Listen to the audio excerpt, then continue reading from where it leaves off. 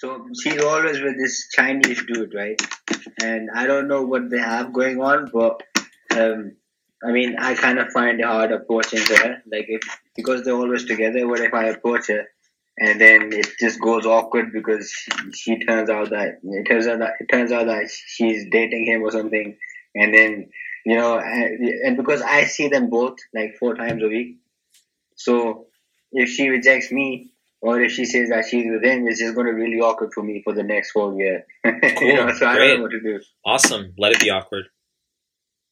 No, I mean, if it was just her, yeah, but there's a guy there. Who cares? I mean, like, I don't know if he's just a friend or if they're actually together. Well, you have to not really worry about that. Look, that requires some calibration as well.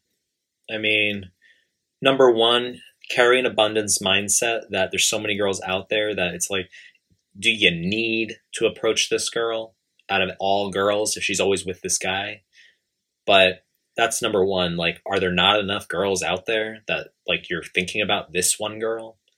Sometimes you're gonna see attractive girls who are with guys. That's just how it is, and you gotta be like, well, there's other girls around the corner I could approach.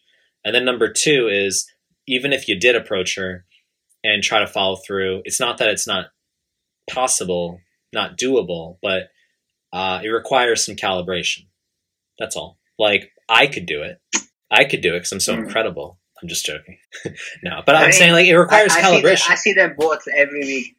I mean, with a girl, I don't really care, but when there's a guy involved, it's a little bit, Yeah. Yeah. Well, there's other people out there, man. Himalaya, 눈더미 같이 쌓인 일들은 Himalaya.